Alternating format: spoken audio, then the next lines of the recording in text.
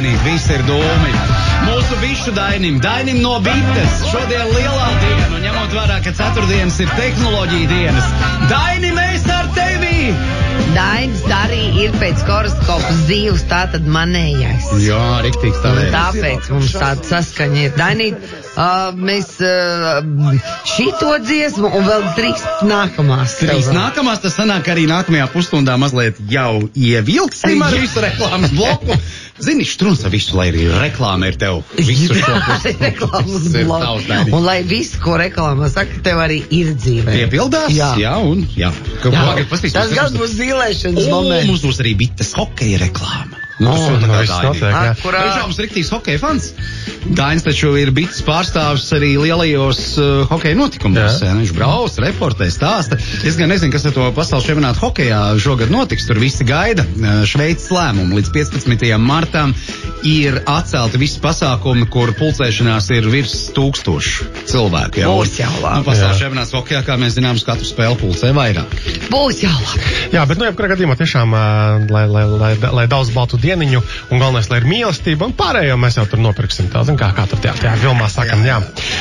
Lūk, bet šorīt mums ir studijā viesis, tātad labrīt, sakam Ilmāram Ozolam, kas ir Civilās Aviācijas Aģentūras vecākais inspektors. Ilmār, labrīt visiem. Labs tituls, labrīt. Burtiski pirms nedēļas vai kodām 2 nedēļām medijus pāršalca ziņa, ka uz sodu ir uzrāvies kāds cilvēks, kurš ir lidinājis dronu, ja nemaldos, Liepājas lidostas tūmā. Un tad tās, protams, tuvojoties atkal dronu sezonas sākumam, manuprāt, ļoti laikā tu nāc pie mums ciemos, un es ceram uzzināt vienkārši, kur tad var vai nevar, vai lielus, vai smagus, vai mazus droniņus vispār, kā var pareizi lidināt. Tas ir tas, ko mēs gribētu izvilkt no tieši laukā šo te. Jā, kas ļauj iestažināt, bet, manuprāt, tā kā visiem skaidrs, ka lidos tūmā nevajadzētu. Tas tā kā, pats par tevi saprotams. Jā, jo tas nav tāds kaut kāds nesaprotams ārpus kārtas notikums. Diemžēl problēma tāda, ka ja daudz kas būtu cilvēkiem pats par sevi saprotams, tad arī dronu pasaulē šobrīd tas normatīvais regulējums nebūtu taisīts tik sīks un varbūt sarežģīts daudzos gadījumos, bet lai to kaut kā iegrožot un vērst uzmanību arī tiem cilvēkiem, kuriem ikdienā neviss šķiet pašsaprotams, tātad ir kaut kāds regulējums, kas jāņem vērā. Un vai tie, kuriem jau ir drons vai kuri plāno iegādāties dronu, jāsaprot, ka normatīvais regulējums ne tikai pasaka to, kur un kā jūs varat lidot ar tiem, bet arī to, ko jūs varat filmēt un ko darīt ar tiem datiem, ko jūs esat ievākuši. Tas ir par datu aizsardzības regulu stāsts, tas ir viens. Otrs ir mums vairāk objektu, kurus nav atļauts fotografēt valstī. Tie ir aizsardzības objekti, kur ir jāsaņem īpašs saskaņojums, bet es pārstāvu Civilās Aviācijas Aģentūru, varu vairāk pastāstīt tieši par pašu lidošanu. Varbūt pašā sākumā, tad vai tie droni visi ir vienādi, jā? Vai maziņie taču var nopirkt pavisam maziņus, tu plaukstus izmēra dronus, vai uz tiem arī attiecās striktie noteikumi? Tieši tā, droni ir pieejami daudz un dažādi. Ikdienā mēs izmantojam vārdu drons, juridiski pareizi tie ir bezpilota gaisa kuģi, sākot no pavisam mazām rotaļlietām, ko izmanto bērni, līdz pat tādiem, kur tuvākajā nākotnē plānots veikt interkontinentālos lidojumus kravu pārvadājumiem vai cilvēku pasažieru pārvadāšanu gan pilsētā, gan starp pilsētām. Mēs šodien tad koncentrēsimies uz to, ko ikdienā saucam par droniem, tos, kurus izmanto kā pamatā lidojošās kameras, kas daļā gadījumu šķiet pilnīgi nevainīgas, un citos gadījumos ir lielākas, ir kaut kādas nopietnākas filmēšanas, bet jā, atkarībā no tā, cik šis drons ir liels, uz ko viņš ir spējīgs, arī ir šis regulējums. Tas no svara tad palielam, jā? Palielam no svara, jā, un pirmā lieta jāņem vērā, ka mums ir spēkā nacionālais regulējums šobrīd, ja kādam interesē, tie ir ministra kabineta noteikumi 368. 368? Jā, šito atceramies. Pierakstījām. Jebkurā gadījumā, ja gribas nedaudz vienkāršāk izlasīt, varbūt apstīties mūsu informatīvajā mājaslapā uas.ca.lv, bet ko es vēlos vērst uzmanību, ka no 1. jūlija stāsies spēkā vienotais kopīgais Eiropas regulējums, un tas nozīmē to, ka būs arī vienkāršāk saprast noteikumus, kā jārīkojas ar droniem, ja mēs dodamies atvaļinājumā vai vienkārši braucam uz citu valsti. Labi, klasisks jautājums. Vienkārši kā piemērs. Es gribu nofilmēt Rīgu no putnu lidojumu. tā forši pacelties. Uznāk man nendela vai tāda, savā jā. mikrorajonā, vai pie sava piemājas parka. Maratona laikā. Jā, jautājums. Dziesmu Maratona svētki, laikā, es viss, saprotu, jā, nu tur pulcējās cilvēku pūļi, tur ir droši vien bišķi savādāk. Bet tādā pilnīgi ikdienišķā situācijā man kādam jāprasa atļauj, man ir kaut kas jāskata, kā es tur drīkst rīkoties. Jā, nu, principā tas lēmums par to, vai ir jāprasa atļauj, sadalās divās daļās. Pirmā ir tā, cik tuvu mēs lidojam cilvēkiem, autoceļiem, ielām, dzelzceļiem, nu, protams, no tāda drošības aspektiem, kas ir uz zemes. Pagad dzelzceļiem arī? Arī dzelzceļiem ir ierobežojums 50 metru, tāds tā kā burbulis, kuram mēs nevaram veikt lidojumus tūmā. Jā. Jo, nu, daļā dzelzceļu tur ir dažādi objekti vietas, ko vienkārši nevar, tāpēc, ka nevar. Citur, kur ir dzelzceļš, nu, tad viņi nenodefinē precīzus punktus, bet, nu, ir viss dzelzceļš. Un patiesībā jau ikdienā, nu, nav mums vitāla nepieciešamība tam dzelzceļam tūmā ļoti lidināties. Bet, jā, nu, tā ir viena no atkāpēm. Otra lieta ir gaisa telpas ierobežojumi. Dažādās vietās ir dažādi ierobežojumi gaisa telpā, kur mēs vispār varam lidot. Visvienkāršākais tas ir ap lidlaukiem. Saprast, ir mums divi lielie lidlauki, Rīga un Liepāja, kur ir tāds cietais ierobežojums 5 km no skrejceļa galiem. 5 km no skrejceļa galiem, bet kā ir ar malām? Jā, nu, tas ir uzzīmējiet tādus apļus. 5 km rādījusā. Jā, tur būs tas cietais ierobežojums, un tad apkārt vēl šiem cietajiem ierobežojumiem ir tāda lielāka gaisa telpa, kur, pieņemsim, ir Rīgas gadījumā noteikts ierobežojums, ka nedrīkst lidot augstāk par 50 metriem, un arī ar droniem, kas nepārsniedz 1,5 kilogramu. Proti, ja jums ir drons smagāks par 1,5 kilogramu, vēlaties veikt lidojumu augstāk par 50 metriem, tad jau ir jāprasa atļauj tādām darbībām.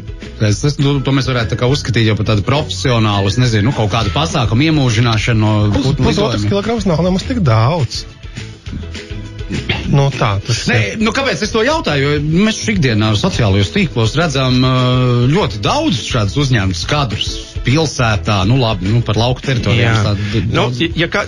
Šodien jau izskanēja tas vārds profesionāli vai neprofesionāli, ja kādreiz varbūt un citās valstīs regulējums uz to ir būvēts, vai es to daru savam priekam vai profesionālām darbībām, tad gan mums, gan arī Eiropai šis harmonizētais regulējums balstās uz riska pieeju, proti nav svarīgi, vai jūs to darat komerciāliem mērķiem vai savam priekam, ja es gribu lidot lidostas tūmā, man ir jāizpild visas tās pašas prasības vienalga, kādam mērķim es to daru.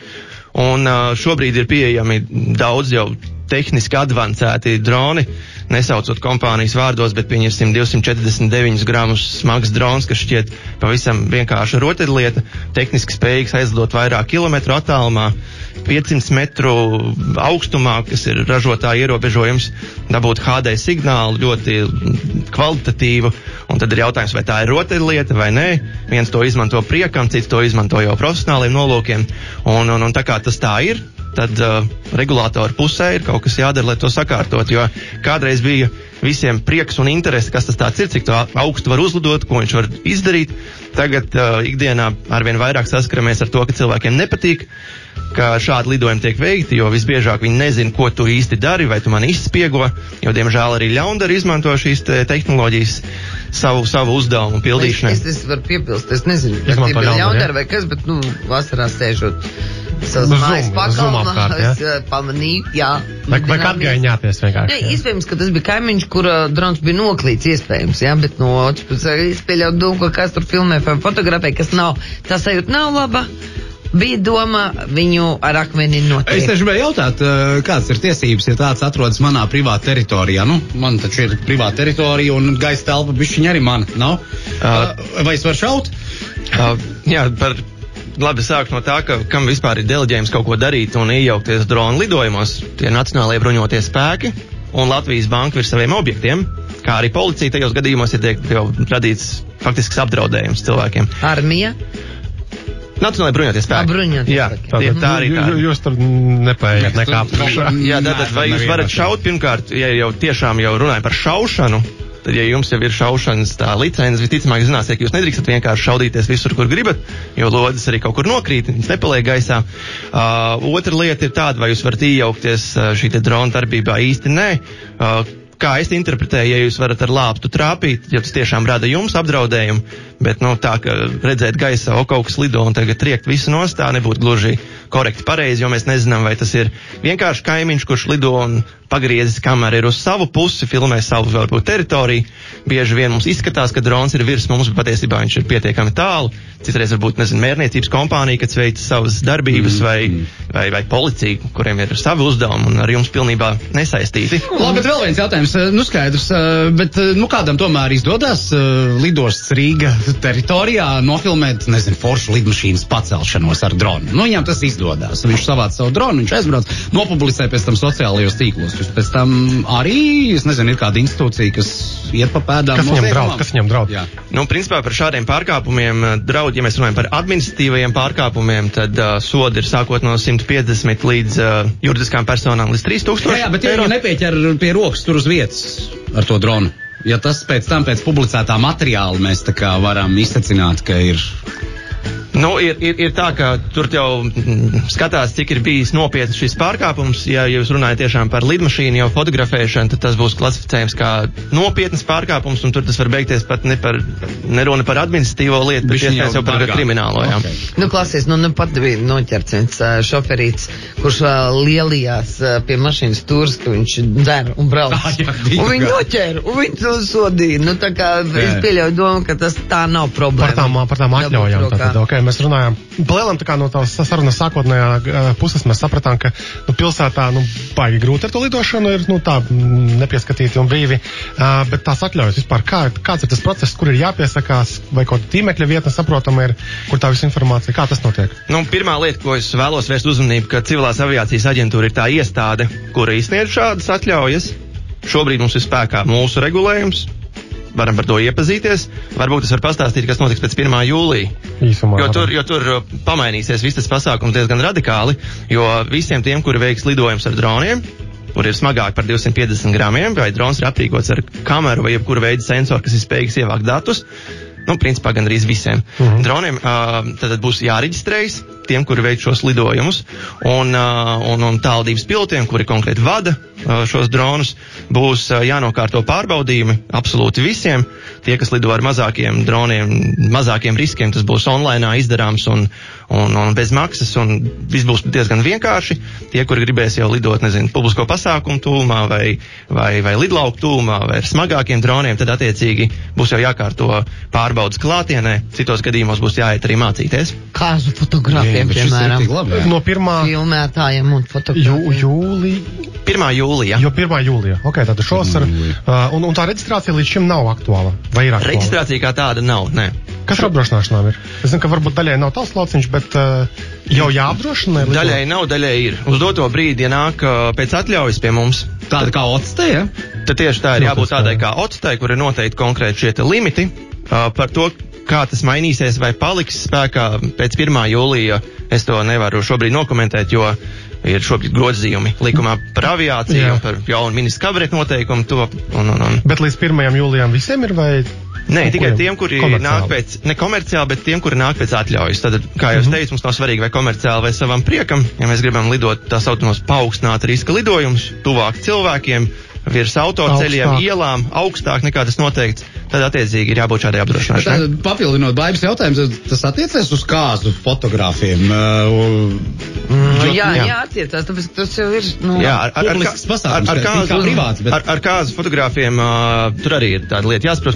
Pirmkārt, kur viņi to filmēšanu veids?